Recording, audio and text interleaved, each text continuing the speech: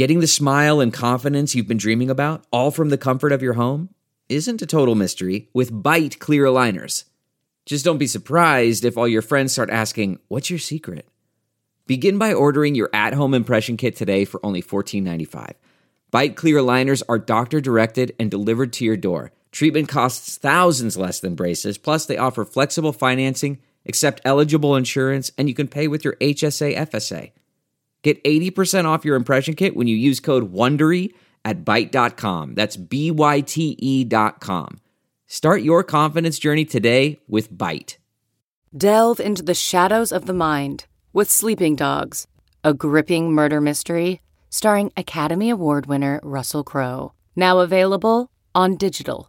Crowe portrays an ex-homicide detective unraveling a brutal murder he can't recall.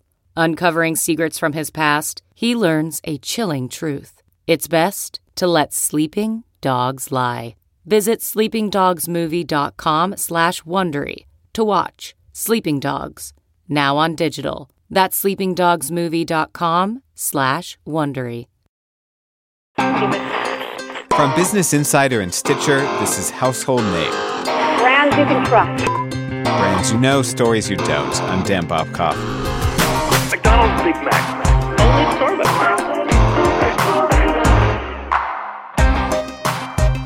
Today, 2 stories about listening. First, the history of elevator music, known to some as Muzak, but not so much anymore. Why? And later, we all know smart speakers like Amazon Echo are listening, but you might not know what these companies are doing with your voice. I'll speak with Washington Post tech columnist Jeffrey Fowler. Stay with us.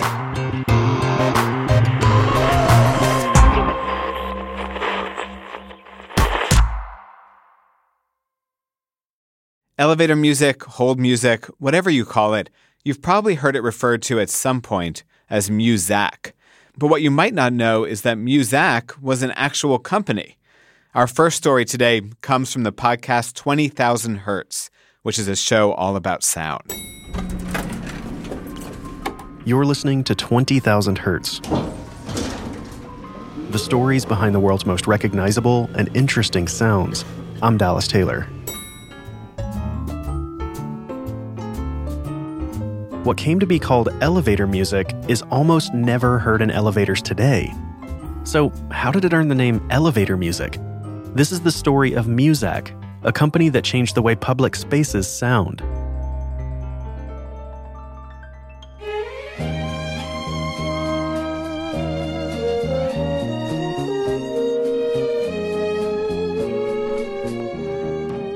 I like the term elevator music. I don't think there's anything inherently pejorative about it because it's music that's supposed to elevate people's moods.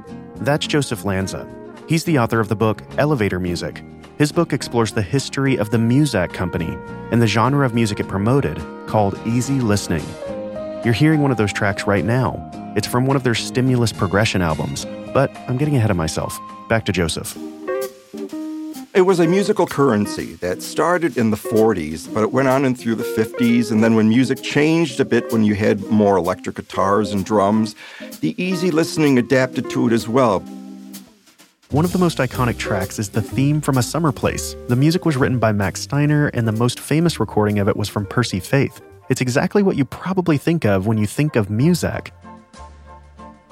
Usually it was strings, a lot of strings that were supplying the top melody, the vocal melody. I don't think many people really disliked it as much as people might want to believe today. It was just very sweet, pretty music, and you would often hear it in actual pop songs. But this sweet, pretty music actually has a grim origin. The Muzak company got its start on the battlefield. Major General George Squier served as the U.S. Army's chief signal officer during World War I. That wartime work later on led him to develop a way to transmit music across electrical wires. So General Squier founded a company to send businesses and residences music via a wired system. It was a great idea, but like many business owners discover the hard way, it rolled out a bit too late. When Squier was ready to launch his company in the mid-30s, wireless radio was already dominating the market, so he had to pivot. His new business plan was to deliver background music to restaurants, stores, office buildings, and yes, to elevators. The idea was that this music would calm the nerves of jittery riders in modern high-rise elevators. When the electronic elevator first came about, some people were afraid to enter it, especially in the New York area where you had these skyscrapers coming out in the 30s. So they called it elevator music, maybe because they could hear it more because they were in this confined space. So from the ceiling, probably you would hear this melody. But those melodies were in hotel lobbies, restaurants, supermarkets, doctors' offices, all sorts of places.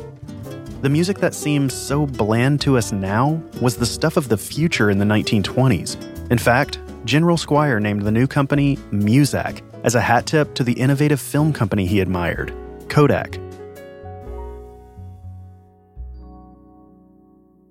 One of the inspirations for that was a novel by Edward Bellamy called Looking Backward.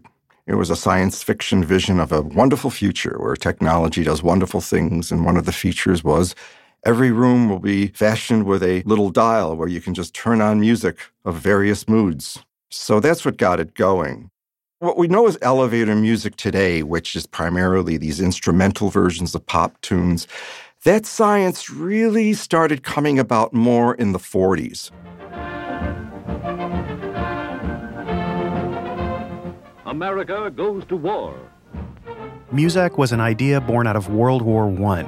But the company saw a new opportunity during the manufacturing boom of World War II. Muzak wanted to use music to motivate workers. There was a guy who was a Muzak programmer who was also a very famous big band musician named Ben Selvin. He gave a paper to the Acoustical Society of America, and he was talking about what the ideal industry and workplace music would be. And that's where he said that instrumental only would be the best thing and not overly arranged. Ben not only suggested the type of music to be played, but he also suggested how this music should be programmed throughout the day. Muzak called it stimulus progression, a concept they patented. The music you're hearing right now is one of those tracks. Stimulus progression was a block of instrumental background music that gradually increased in pace and gave workers a sense of forward movement. Muzak claimed that when workers listened to the music, they got more work done. This block of music was then followed by a period of silence. Company-funded research showed that alternating music with silence reduced listener fatigue, and that, they claimed, made the stimulus part of stimulus progression more effective. It was the only company at the time, I believe, that was involved in the commercial world that was really thinking about the ecology of music. In 1967, they had a scientific board of advisors, and there was this doctor who put forward this paper called The Ecologic of Muzak, saying that there are certain types of music that are more beneficial for the workaday world. So there's public music and there's private music, and I think Muzak was trying to fill that void of what public music would sound like. Unfortunately, I think public spaces today, people don't take those concerns into account. The founder of Muzak was inspired by Edward Bellamy. Bellamy was a 19th century author and visionary who dreamed of how we would use music in the year 2000. He also wasn't far off from modern debit cards and online shopping, too. And oddly, those things are intertwined more than ever in a post-Muzak world.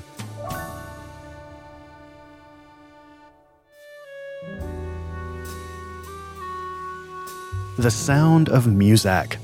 It was the easy listening sound of mid-20th century America. During the lunar launch of Apollo 11, the astronauts listened to Muzak to calm themselves. President Kennedy even played Muzak on Air Force One and in the White House. Muzak was everywhere then. As a Muzak slogan claimed, Muzak fills the deadly silences.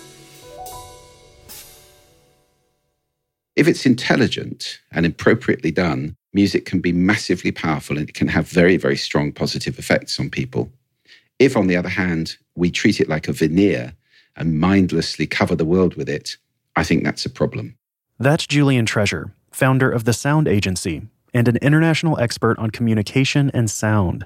It's all about making the world sound better, and I care about that because I listen all the time And I try not to spend too much of my time going around being grumpy, but there's a lot of bad sound around us, which is just the kind of byproduct of stuff happening. It's like the exhaust gas of living. We've become an immensely ocular culture. So everything is designed for the eyes, and the way it sounds is way down the list if it exists at all. That's the impact of Muzak's legacy on us today. Muzak gave us a lot more than just the genre of easy listening.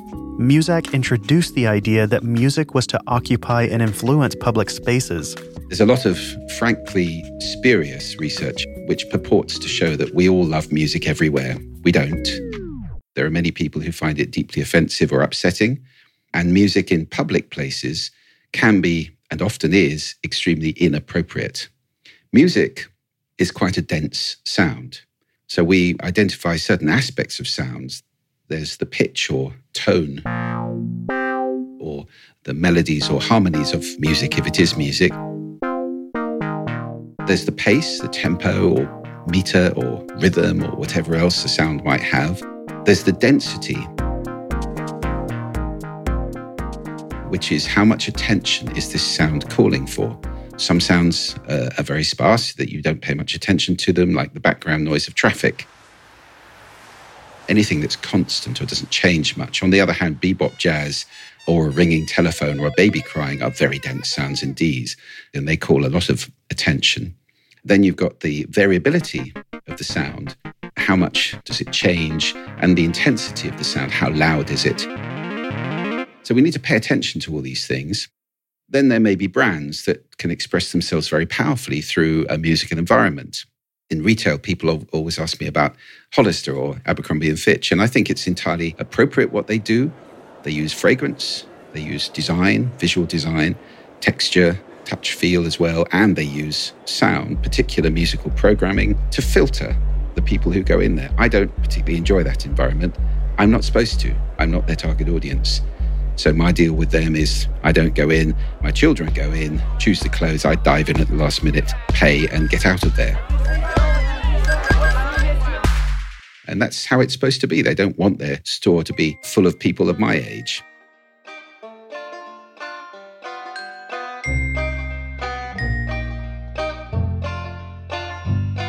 After the break, more Muzak.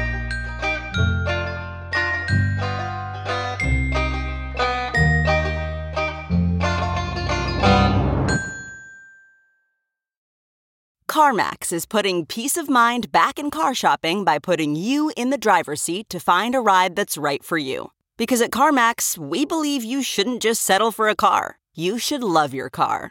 That's why every car we sell is CarMax certified quality, so you can be sure with upfront pricing that's the same for every customer. So don't settle. Find love at first drive and start shopping now at CarMax.com. CarMax, the way car buying should be.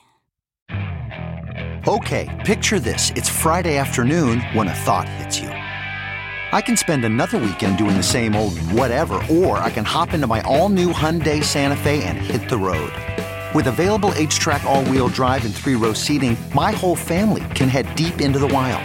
Conquer the weekend in the all-new Hyundai Santa Fe. Visit HyundaiUSA.com or call 562-314-4603 for more details. Hyundai, there's joy in every journey. We're back. Here's Dallas Taylor again. When stuff can be delivered directly to your door, retailers and restaurants today have to create a curated experience to survive.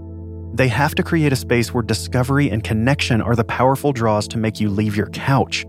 And how a space sounds is a big part of that experience. When you're designing an office or a restaurant or anything like that, you have to balance privacy against noise. I don't want to hear what somebody across the office is saying on the phone, because in the office I'm trying to concentrate. At dinner, I want some privacy for my conversation. So if I can hear them, they can hear me, and that's kind of intimidating and uncomfortable. You need some background noise in a restaurant in order to mask other people's conversations.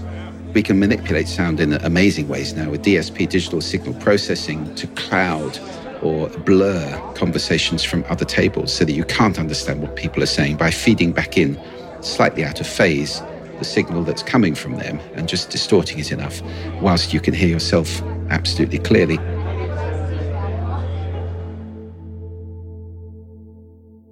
Unlike the easy listening of Muzak's heyday, music in public spaces today is often faster and louder. Restaurant reviewers who measure and list noise in their reviews are reporting levels above 70 and even 80 decibels. Those levels can cause hearing loss over time. Things like open kitchen floor plans, hard surfaces, and up-tempo music all contribute to these noise levels. There's a phenomenon called entrainment, where if you're surrounded by fast-paced sound, you tend to move faster and do things fast. You can get more stressed as well, by the way, which again makes it surprising to us that so many stores play jolly pop music fast-paced, because all they're doing is speeding people up. And retailers know that dwell time, the amount of time we stay in a store, is directly related to sales, how much we spend. In other words, if they speed us up, we spend less money, they lose. And yet, so many stores are doing exactly that. If you're a fast food restaurant, I totally get it. The research shows that if we play fast-paced music and people are dining, they chew faster, they finish faster, they leave faster. Well, if you're a fine dining establishment, that's insane. If you're a burger bar and you want tables to turn over every 20 minutes or something, it makes all the sense in the world to do that to people. So right about now, you might notice that your heart rate has increased. Maybe you're feeling a little stressed or jittery or anxious. We chose that last track of music for that specific reason. We also have been slowly speeding it up. So memorize this feeling, because it's happening to you all the time, and you don't even know it. It shouldn't come as a surprise that sound in stores are thoughtfully designed to get you to buy stuff, while the sound in fast food restaurants are designed to get you in and out quickly. But there's also another place where sound and music might be influencing you, and that's at work. I talk about the 4 effects of sound on human beings: physiological, the effect on our body; psychological, the effect on our feelings; cognitive, the effect on our ability to process, where that kind of office environment can cut our productivity down to 1/3 of its potential; and finally, behavioral, the effect on our behavior, which is really significant. I'm not saying all silent. Going to see a football match in a silent stadium would be a very spooky experience. On the other hand, we know that in a library, the rule is shh, no talking. And we need to have more spaces like that where people can actually work in peace. There have been plenty of studies of noise in offices to show that noise creates a release of cortisol and noradrenaline, our fight-flight hormones, makes people more stressed. It increases blood pressure. That's clear, and that's been shown many, many times in studies.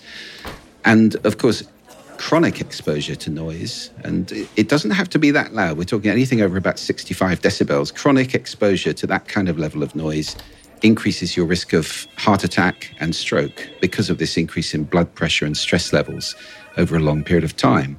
That's clearly been indicated by a lot of research now. And unfortunately, many people are working in environments where it is exactly that loud.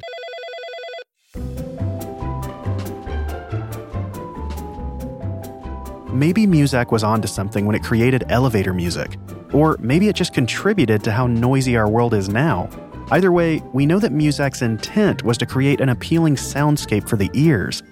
Kind of like what a beautiful landscape does for the eyes. If nothing else, it taught us that sound has an enormous physical and emotional impact on all of us. And if used consciously, you can even affect your mood pretty drastically. It can help you study, give you energy, wake you up, or just make you happy. And you can use it as much or as little as you want. That was Dallas Taylor from the podcast 20,000 Hertz. After the break, Alexa, Google, and Siri are listening, really listening. Stay with us.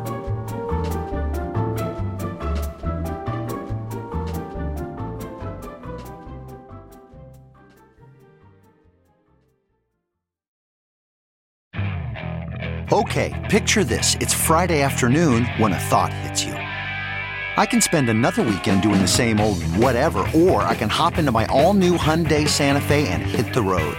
With available H-Track all-wheel drive and 3-row seating, my whole family can head deep into the wild. Conquer the weekend in the all-new Hyundai Santa Fe.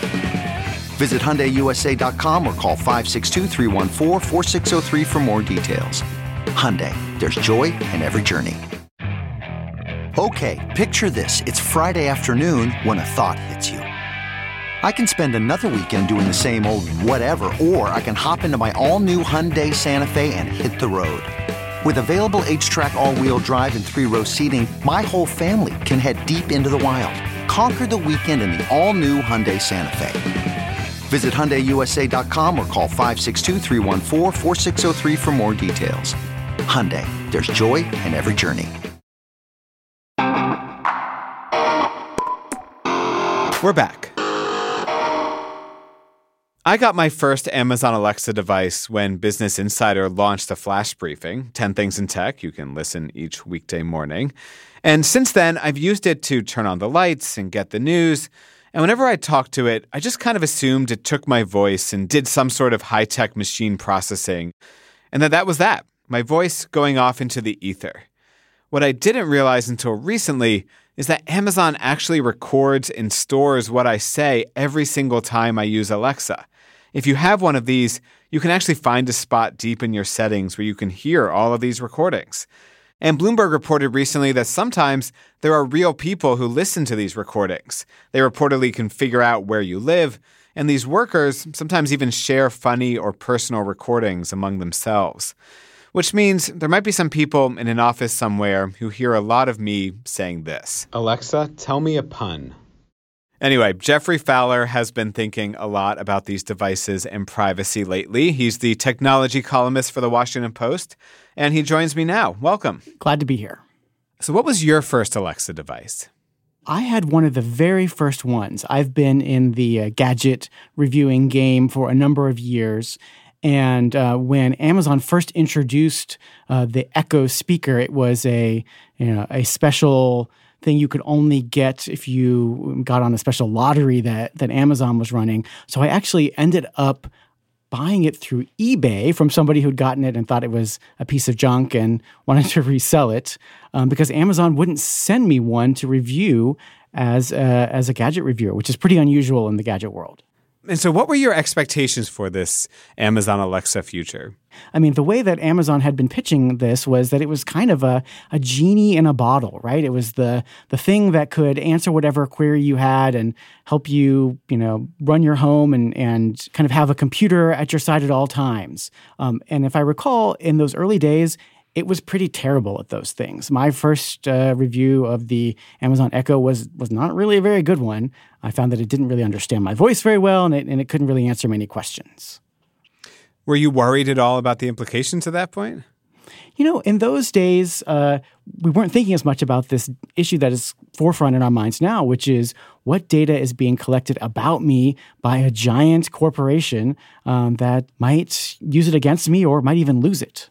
So until maybe, 6 months ago or a year ago, I had always assumed that whether it's Siri or Alexa, whatever I said into it just sort of got processed and then it gave me the information and that nothing was saved. I didn't think it was actually recording my voice. I thought maybe it was doing some high-tech processing of my words and then serving information. So what is actually happening?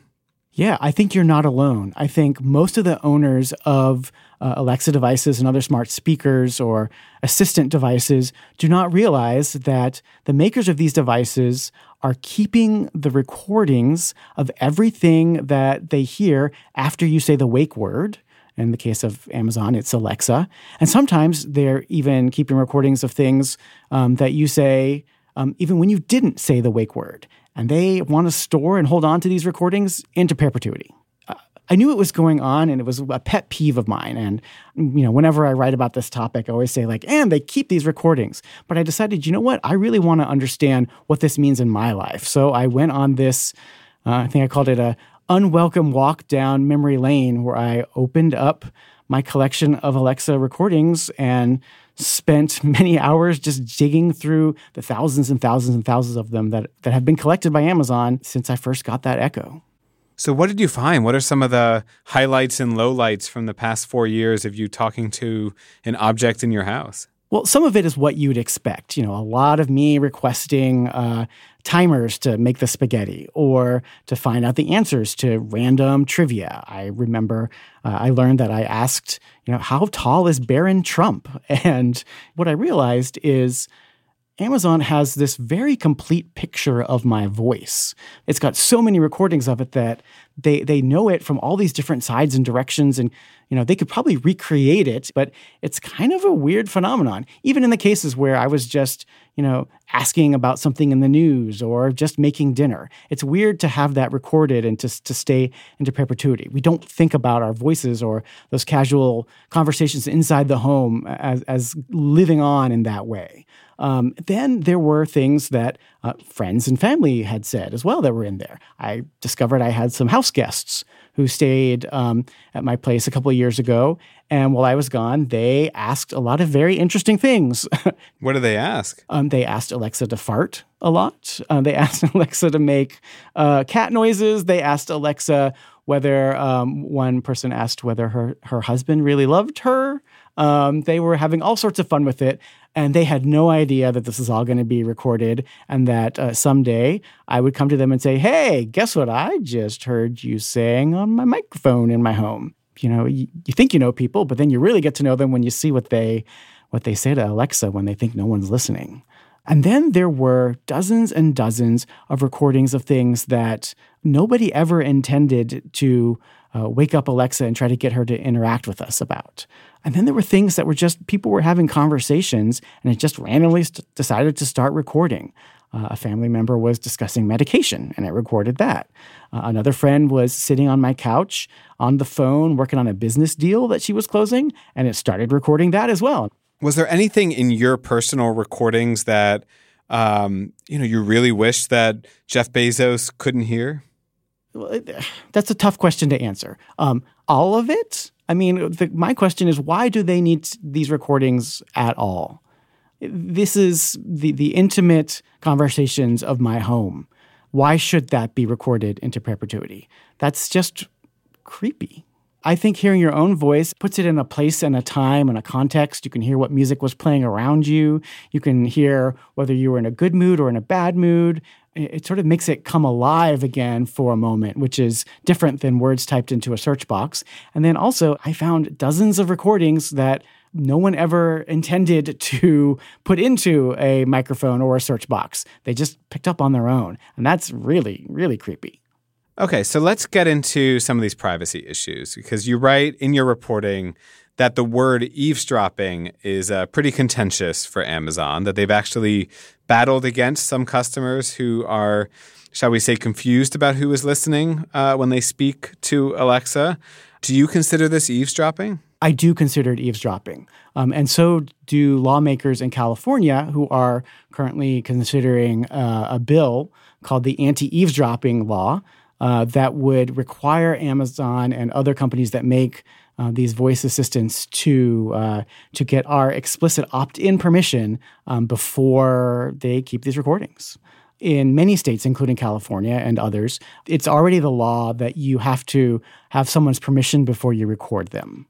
So I've already broken that law, I guess, with lots of friends in my home who did not realize that their voices were going to be not only sent, off to a server to be translated, but also then kept and recorded in a way that Amazon and I could go back and listen to over time.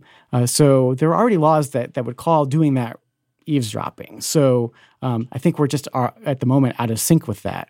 Who's responsible there, you or Amazon? That's a good question. I think Amazon needs to design a product that wouldn't put us in that situation. I mean, I suppose if somebody tried to take it to court, they could argue, well, if you see the speaker there or you see the light turn on it to activate the recording, that was sufficient notice that you're being recorded. But in practice, that's just not the way it works.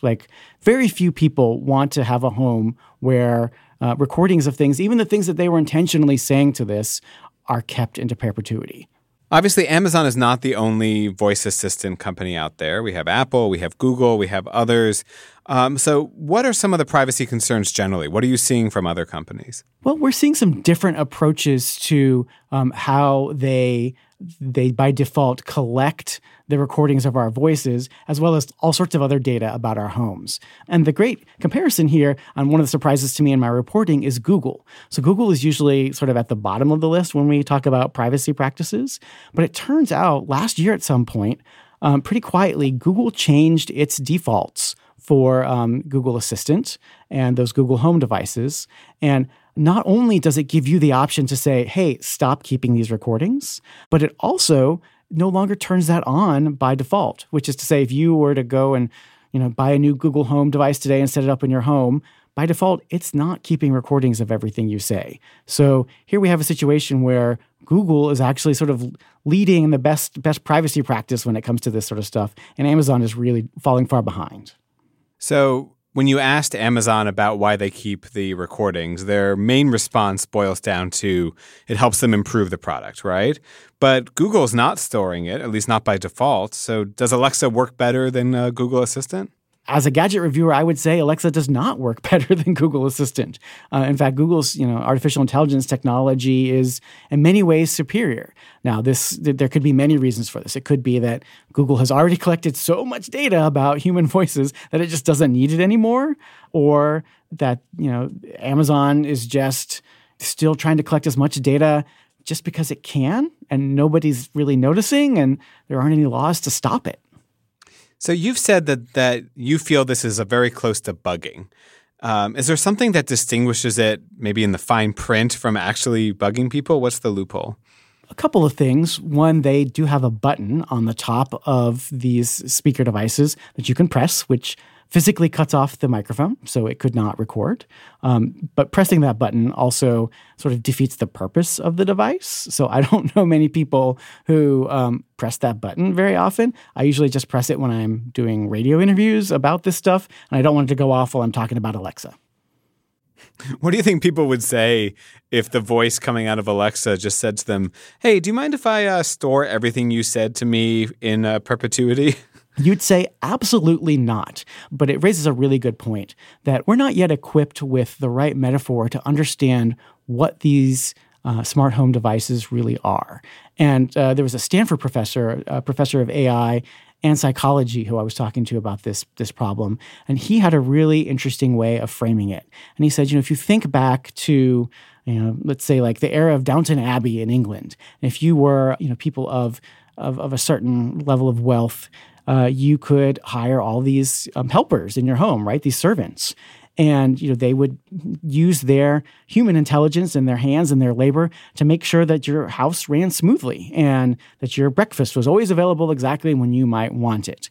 But if you lived in Downton Abbey, you knew to be really kind of careful about what you said in front of some of these human servants and helpers, right? Because they were always listening and they would be picking up on all sorts of cues about what was going on in your life, some of which you might not want spread around. We're not nearly that careful about what we say and do in front of these electronic devices that also have ears and are keeping track of stuff and arguably are doing an even better job. So maybe we need to start actually thinking of these things kind of like humans in our home who might collect information and disclose it to others that in a way we might not want.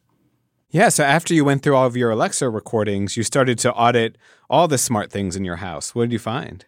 I found a sort of a level of detail about the activity in my home that truly would require a spy to be running to be able to get this. For example, I have a Nest thermostat. Lots of people do. It was one of the first connected devices. The Nest thermostat is now owned by Google. And the thermostat reports back to Google in 15-minute increments, not only data about the temperature of my home and the relative humidity and when I adjust the temperature, but also it lets Google know every time somebody passes in front of the thermostat. There is a presence sensor in it. In my house, where it happens to be located, that means Google knows every time I get up in the middle of the night to go use the restroom or to get a snack or you name it. They know every time someone's at home. Wow. So, you could also imagine a court that is subpoenaing your recordings from your Google Assistant or your Alexa, and then also your thermostat. It could be your alibi where it says that you were home or you're not home. It just seems, I don't know. Is this almost like the Stasi?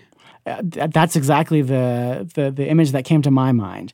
And I think we really need to kind of like step back here for a moment, because the idea that these tech companies are presenting to us is that, well, this is the future, and so you were just going to have to decide. Either you can be picky about your privacy and not put these things in your homes, or you put these things in your home and, you have to let us collect all this data into perpetuity. And I think that's really a false choice. We don't have to give up our privacy to benefit from the potential of the smart home and even of artificial intelligence to run our homes more intelligently and more environmentally friendly, save energy. So for those who don't want to give up living in the future but are worried about their privacy, what are some simple things they can do?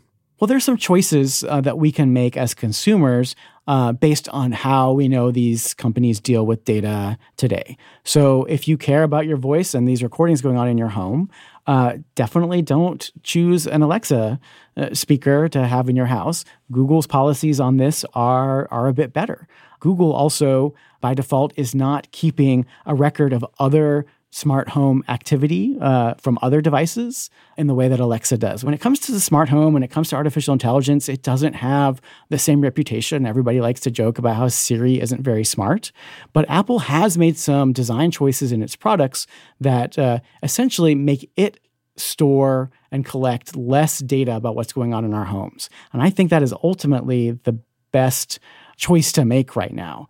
If we're not exactly certain where this data is going to go or how it might be used against us, let's just not collect it in the first place. And then I guess I also wonder, where is regulation? Where's the government? Is there a role for them here? I mean, now we just had that op-ed the other day from Chris Hughes saying it's time to break up Facebook. There's potential fines for Facebook for years. What do you think is sort of the right role for some sort of overseer? Yeah, I think there's a ton of conversation happening now about privacy. I wish some of it would move, out of conversation and, stump speeches and into action. And I'm not certain that I see many signals that that's really going to happen. But we do see, like the laws we talked about in California and Illinois that are being considered about recording, about whether these artificial intelligence devices can automatically record our voices.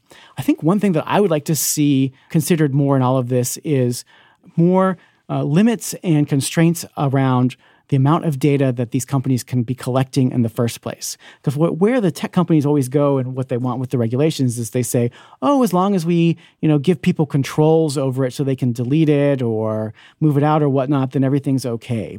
It sounds like we should be wary of these smart devices. What are some of the top things we should consider doing about them in our own lives?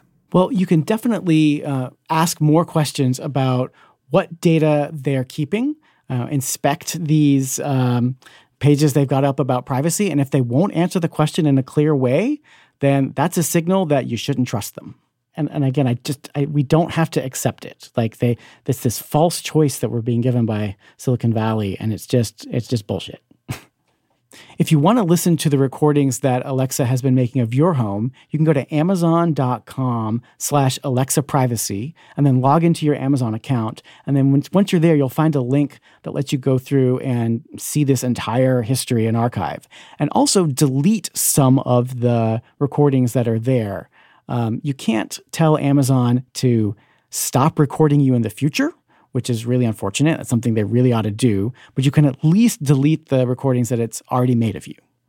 All right. Well, Jeffrey Fowler, technology columnist for The Washington Post, based in San Francisco. Thanks so much. You bet. Today's story on Muzak was produced by the podcast 20,000 Hertz. If you like this episode, you'll definitely like their show. 20,000 Hertz is a really well-produced podcast that tells the stories about the world's most recognizable and interesting sounds. I've been really enjoying it, and I think you will too. So subscribe wherever you listen to podcasts. Just search for 20,000 Hertz, which is all spelled out, no numbers. You can find details in the show notes as well. The episode was written and produced by Carolyn McCulley and Dallas Taylor, with help from Sam Sneebly. It was edited, sound designed, and mixed by Jai Berger. Special thanks to Joseph Lanza, the author of Elevator Music, and Julian Treasure, chairman of the Sound Agency. 20,000 Hertz is produced out of the studios of De Facto Sound. We always like hearing what you think of our show and love getting all of your story ideas. Get in touch. You can email us at householdname@insider.com. You can also follow me on Twitter @Dan Bobkoff. Join our Facebook group. Just search Household Name Podcast. And don't forget to rate and review us on Apple Podcasts, especially if you like what you hear. Household Name is produced by Amy Padula, Jennifer Siegel, Sarah Wyman, and me, Dan Bobkoff. Our editor is Gianna Palmer. Sound design and original music by Casey Holford and John Delore. The executive producers are Chris Bannon and me. Household Name is a production of Insider Audio.